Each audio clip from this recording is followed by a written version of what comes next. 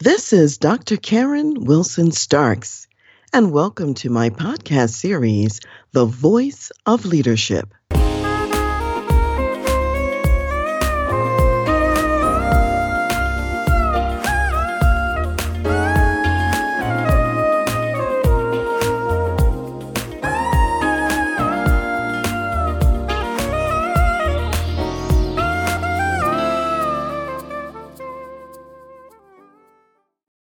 Today, I want to talk about leading through tough times. And there are 12 executive actions that you can take as the executive leader. So let's talk about those a little bit. Tough times come and go. This is an ability and a skill that you want to have sharpened and ready to pull out at any time, because at any time there could be a tough time. So, number one, is to communicate with your organization regularly. When times are tough, people need to hear from you more, not less. And a lot of times, leaders think they need to go into the hallowed halls of the board meeting and hunker down and come up with plans all by themselves. However, the best leadership you can offer during times of difficulty is to be visible, to be seen. People want to hear your voice. They want to hear the reassuring message of hope. So when you're there, you're not saying the sky is falling, but there's certain messages that you are leaving with your organization that helps them to stay inspired and hopeful that they will be able to walk through these tough times and get to the other end.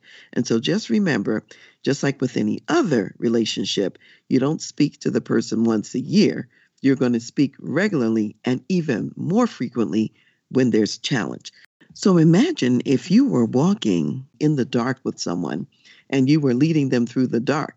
You would have to communicate a lot more than if the lights were on and they could see you, because they want to be reassured of your presence and that you're still there. So that's number one. Communicate with your organization regularly.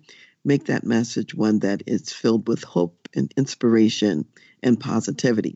Number two, you want to call out strengths, abilities, talents of your organization. What are your signature strengths? What is it that's made you effective and continues to make you effective as an organization? For example, maybe you are a key player in your industry because people know that they can rely on you, and no matter the odds, you will get the job done. And maybe that's your reputation out there. So you want to call the organization into that strength and say, we've always been the organization who is going to figure out a way to get it done. And even if we can't see all of the parts of how to do that now, we're going to continue to be that way. We're going to continue to be the ones who figure that out. You want to call out those strengths, because in a time of difficulty or panic, people sometimes forget the strengths that they have. Number three, you want to remind the organization of previous storms that you've weathered. What have you already come through? And a little bit about how you came through those storms. If your company's been in business for any length of time, such as mine, there will be many storms. I can talk about how we came through the recession of 2008, how we came through 9/11, or various other crises. Now, let's say your business is newer. Maybe you haven't come through any crises yet. If that's the case, you know that individuals in your organization have personally weathered storms, and you want to solicit and tell those stories to one another, because each individual who's there is bringing that strength to the collective organization as well. So you want to tell those success stories of how we got through the storm and came out on the other end. So if you have organizational stories, definitely tell those. If not, then tell individual ones of the same. Number four, you want to remain focused on your mission and how, as an organization, you're going to meet that mission. There can be so many distractions swirling around you during a time of toughness or a time of crisis. So you want to keep that laser focus Point to say, we're here to do this particular job. This is how we're going to serve the community that we're called to serve. These are the resources that we have to serve that community. And maybe we're in a resource constrained environment. And here's how we're going to use the resources that we do have. We're going to put a lot of effort and energy here. We're going to do this, that, or the other. Be intentional and talk about it. Talk about how you're going to continue to do your work. Number 5, I would say to identify ways in which you're already prepared.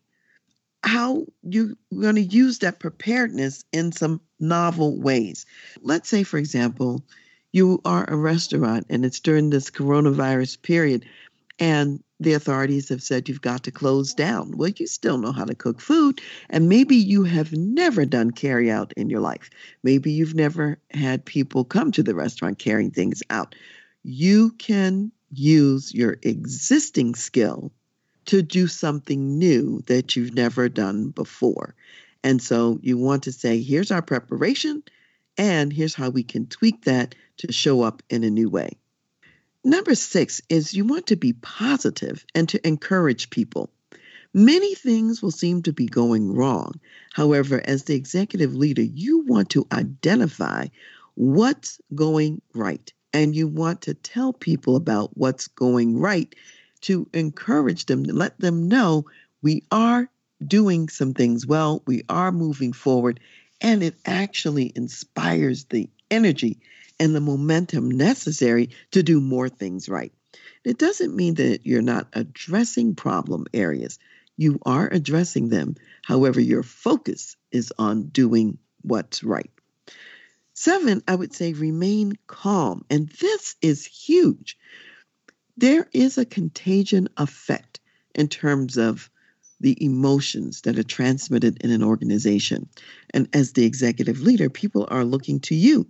So if you look as if we're about to die any second from now, and you are not remaining calm, then your organization is not going to be calm either. And when you're not calm, it constricts your creativity and your ability to think of the next best step. So if you've got to do some extra things like spend some time in prayer, spend some time in meditation, do some deep breathing to stay in a calm state, you want to do that because you want your people to remain in their best state for moving forward productively. Number 8 is remember, you can learn from other leaders. Other people are walking through tough times or have walked through tough times. So look around you for these exemplars and these others who are doing great things. For example, during the coronavirus epidemic, I know that companies are putting out messaging to their employees and also to their customers. Well, some are doing a really great job. See what other companies are saying, see what they're putting out, and maybe you could modify some of that messaging for your own organization. Number 9, remember, you've got great talent within your organization. Therefore, you can innovate and co-create together. It means bringing people together and capitalizing on that collective intelligence and that collective wisdom. So just remember, you've hired these people for a reason. Not only do they have a specific skill set, they bring intelligence, they bring life experience, and that can be combined in new ways and it can be mined for a greater impact going forward. And number 10, if you find, let's say, you might not have as much work at a given time as you usually have, that's a great time to do some internal maintenance, to patch the sails of the ship, and to prepare for tomorrow. A lot of times you're running so fast and furious, we don't have time to patch the little small minor holes in the sails. But when you're sitting there waiting for something else to come along, and of course you're also creating the next something else to come along, do some maintenance. Get ready. Patch the sails. And then number 11 would be you want to always be able to see past the current crisis and to talk about the daylight that's on the other side of the storm. So, as an executive leader, you're the one who's setting that vision, who's looking past the storm and communicating to the organization, we are going to get through the storm. We're going to ride and sail our ship to the other side. Somebody's got to paint that picture. And if I think about even the words of Viktor Frankl, when he talks about a man's search for meaning, and he talked about what it was like to survive in a concentration camp, you had to be able to imagine yourself on the other side of that crisis. And it's not always going to be like this.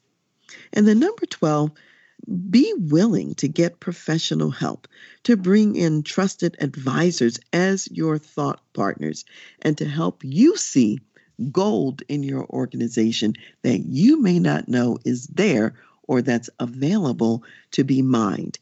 I put out the invitation to you as you're leading through these tough times and you want to have a trusted advisor to walk through these times with you, help you to regain perspective and to think about what your next great opportunity is and what is positive, even in the storm, then please contact me and we will work together.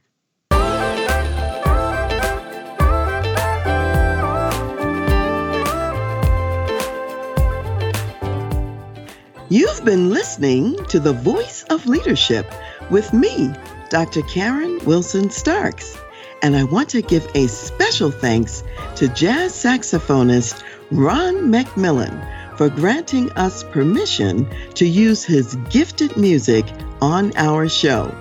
Thanks for listening, and remember to go to my website, transleadership.com, for more strategies, insights, and leadership resources.